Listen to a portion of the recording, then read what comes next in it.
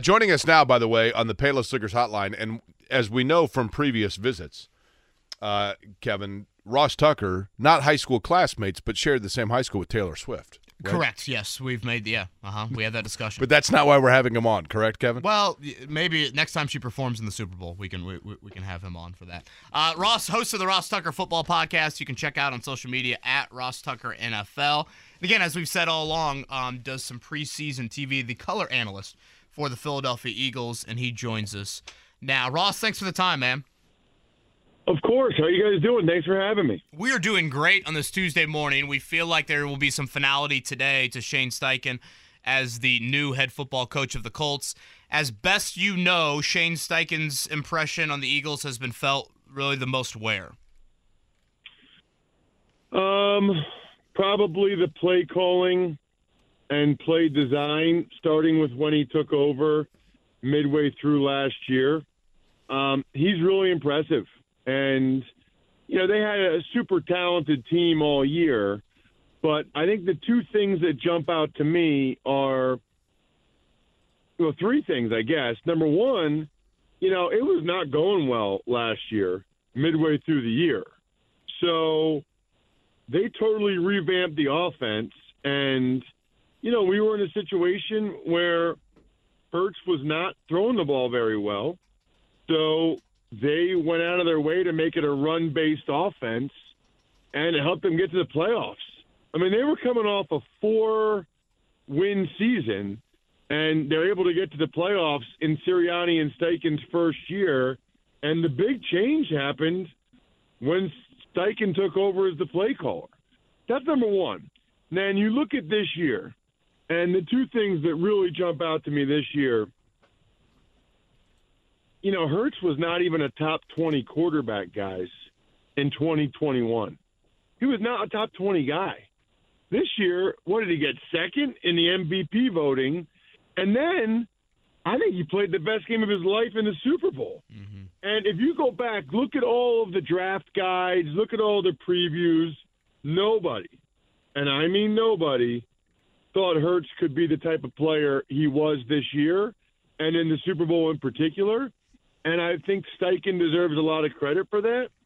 The other thing is, and I watch every snap the Eagles play because of my different jobs, they were well ahead of the opposition pretty much all year. Now, they have a unique team with the talented roster and the best O-line in football, and Hurts has a unique skill set with his ability to run. But I'm just telling you guys, I mean, they barely even ever had a deficit this year. You guys actually probably got their worst offensive game of the year against the Colts when they played in Indy this year. But other games, man, it just felt like the D coordinators had no idea what to do. They were powerless to stop it. And we just saw it over and over again all year. I mean, those RPOs, when the quarterback can run or he can hand it or he can throw it, they put these defenses in about, even the Super Bowl, the Eagles offense was pretty much unstoppable against the Chiefs. They just had, the fumble went the other way for a touchdown. Otherwise, they probably win. Ross, when I look at the situation that presumably Shane Steichen's walking into, the difference being, of course, in Philadelphia, you mentioned it. I mean, they have big-time playmakers. I don't know that Indianapolis has the open space guys like that, right? But he's worked with different quarterbacks of different skill sets. If you had to look to kind of review it in terms of his work with Jalen Hurts, for example, is he a guy that asked a quarterback more to conform to what he wanted, or did he more cater what he wanted his offense to do around the skill set of the quarterback itself? In other words, is Indianapolis pigeonholing themselves on what kind of quarterback that they need to now get, or do they have a guy that has the flexibility to give them variation of what they could end up with at the quarterback position? Yeah, so it's unequivocally the latter, right? Because I felt like they were kind of, when Sirianni was calling the plays last year, I thought it was sort of like they had their offense they wanted to run, and they were trying to fit Hurts into it. and it just wasn't going very well. I mean, they didn't have the receivers. They didn't have the quarterback. It just wasn't good. So they went to a very, very run-heavy offense a year ago under Steichen because that was their best way to win games. I mean, that was their best way to win competitive, to be competitive. What's interesting is they go out and they get A.J. Brown, and then they see the improvement from Hurts in the spring and then in training camp, and so then they went to more of an RPO offense. But here's the thing. I mean, they threw the ball most games to get the lead. And everybody said, their run game. That was usually in the second half once they had gotten up by 2 scores throwing the ball. And you mentioned it, his background at his other places with the other quarterbacks. He'll see what they have now. Wouldn't be surprised, obviously, if they go out and get somebody else to play quarterback. But he will absolutely be able to design the offense around whoever it is they have playing that position. Again, he's Ross Tucker. You guys hear him everywhere. Host of the Ross Tucker Football Podcast. You can check out on social media at Ross Tucker NFL. He was on with us, I would say, right around the Eagles game earlier this season. Some great insight on Shane Steichen right now. Ross, I don't know how familiar you are with the 2023 quarterback class just yet, draft-wise. Of course, when you have the 4th overall pick, that conversation is pretty dominant here in Indianapolis. But if you look at Shane's history, I mean, Phillip Rivers, certainly a much different quarterback than Jalen Hurts. Justin Herbert, these are very different QBs, the 3 that he's worked with most recently. If you look at Shane's quarterback history and you look at the quarterback draft class in 2023, do you see any matches there? Honestly, I think he could do a terrific job with any of them. I really do. I'm sure he'll fully evaluate, especially those top 3 guys, maybe top 4 if you include Richardson, and decide which one is the best for him. What I think is interesting is now that he's spent a whole year with a guy as mobile as Hurts, I think that he has seen how much of an edge that is to be able to have a quarterback that you can do the RPOs with and that can run it enough. So I wonder if that would make him lean a little bit more to Will Levis and Anthony Richardson as opposed to Stroud and Bryce Young. Just from watching them, obviously I thought Stroud was really mobile against Georgia and looked good, but that doesn't seem to be – and Bryce Young moves around great. But neither one of them is like the runner that I think you want to have carrying the football 6 to 9 times a game and just being very good at knowing when to slide, when to get down. Levis and Anthony Richardson can both absolutely do that. I mean, first of all, you guys know I live in central Pennsylvania, so I also do some Penn State stuff. So I watched every snap Levis played. Back in the day, there was a competition between Tommy Stevens, who ended up getting drafted, and Sean Clifford, who was their quarterback, started for 4 years at Penn State. And I had someone at Penn State tell me, hey, I'm just telling you, if you came to our practice, the guy that you would say, wow, who is that, was the freshman at the time, Will Levis. I mean, he is put together. He has a howitzer for an arm. The problem for him at Penn State was, Clifford had Clifford's first year as a starter when Levis was a true freshman. Penn State was really good. They went to a New Year's Six bowl game. I think they won 11 games that year. So it was just kind of an uphill battle for Levis to ever actually be able to beat him out. But there were times when Clifford got hurt that Levis came in, and I remember at Ohio State, and they ran the crap out of Levis because he's so big and strong and athletic. Obviously, Richardson is a really unique player in that regard. I don't think it's a must-have for Steichen, but I got to think there's some part of him, after all the success he just had, that's going to be, let's put it this way, kind of like baseball, I think a tie will go to the runner for the Colts. Tie will go to the runner. If he thinks it's pretty even between Levis and Stroud or whoever, I think he'll go for the guy with the running threat. Because I also know this, the more I talk to coaches, you don't have to have a guy that can do that, but, man, it's nice. Yeah, it helps, right? And you know what's interesting, Ross? Even just getting 2 first downs a game, on 3rd and long is big.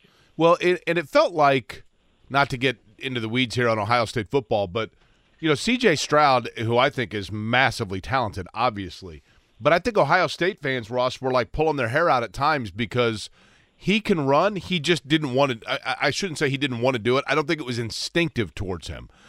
Because his arm was so good, he would try to wait in the pocket too long to beat you with his arm.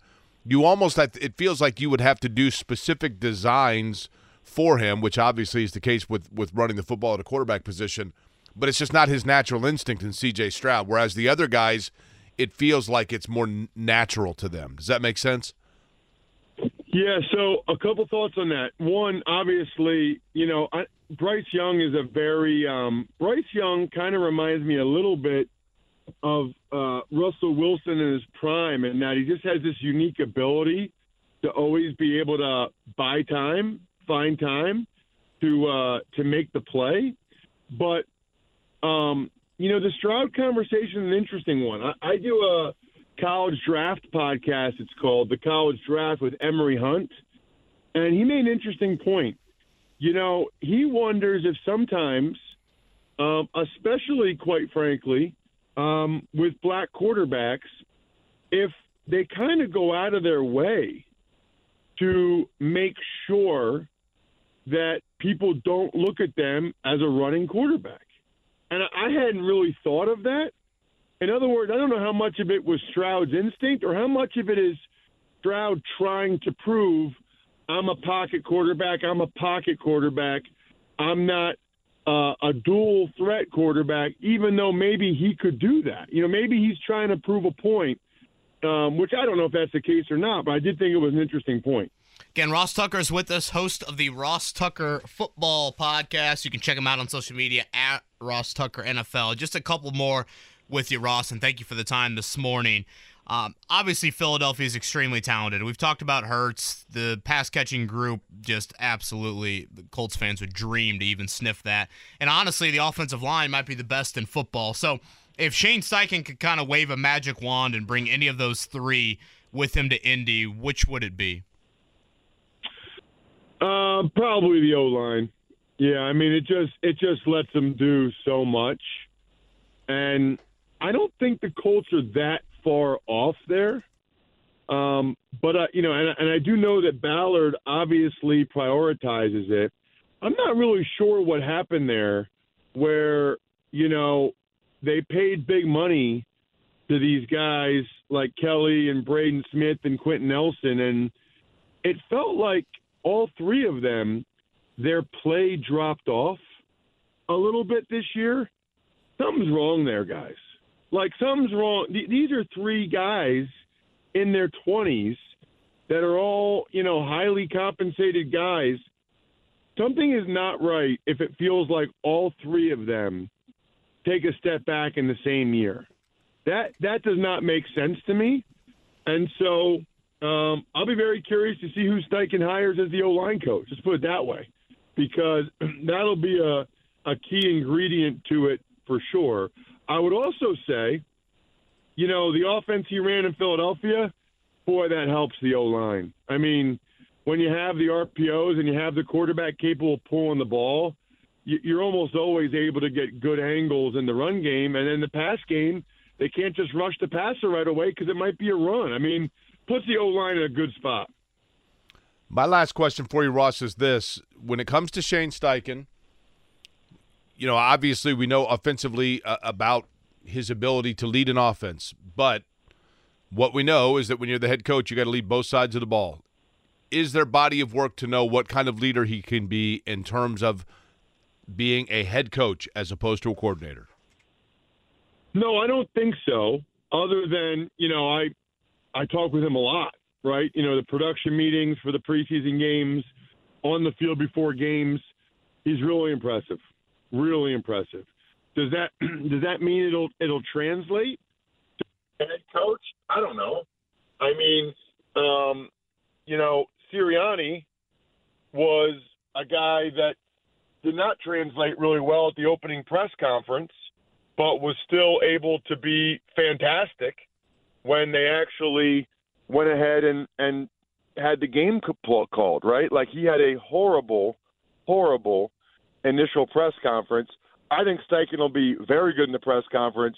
He's very polished. He's very impressive. I think the interesting question will be, does he continue to call plays? Sirianni decided halfway through his first year that he wasn't going to do that anymore, that he was going to give it to another guy, because there is a lot on the head coach when it comes to game management, clock management, those sort of things. So it'll be interesting. I will say there's not a body of work, but there isn't for any of these guys. I mean, there isn't for any of these guys until they become a head coach. All right, Ross, we'll end with this. Probably a lot of humans, mostly of the male race, out there scrambling today for a last-minute Valentine's gift. Do you got any help in that department for us? Well, so here's what's funny, right? My buddy started this company. It's called myfrontpagestory.com. And obviously it's Valentine's Day today. They write the most unbelievable story about your wife. Looks like it's on the cover of the newspaper. Like, it looks like on the cover of the Indianapolis Star. Framed pictures of you and her, quotes from you, maybe quotes from the kids. You're obviously not going to be able to give that to her today, but you can still give her the gift. Like, go to myfrontpagestory.com, order a story for your wife today, print out the order. Like, print out that you got the order, hand that to her in an envelope today or tonight, and say, hey, babe, I want to do something super special for you. So I have an author that's writing a story about just how great you are. So first of all, you check the box of giving her a gift on Valentine's Day, but then can you even imagine the anticipation for your wife? Like, nobody's ever written a story about your wife. She will be dying every day waiting for that beautiful framed story to come in the mail. I almost think this is better than if you just give it to her today. The anticipation, the excitement, it's amazing. Myfrontpagestory.com, myfrontpagestory.com. Look at that. Where else can you find football and love all in one interview? That's right. Listen, football is love. Football is love. Amen. And some men might argue what they'd rather. Well, yeah. Well, anyways, we won't go there. Ross, terrific stuff, man. Thanks for waking up with us. Yeah, see you guys. Good luck with, sounds like the Shane thing's going to happen. I think you guys will love him. I'm a big fan. Great to hear. Appreciate it, Ross. See ya. That's Ross Tucker, again, host of the Ross Tucker Football Podcast. You can check him out on social media at Ross Tucker NFL. Great stuff there.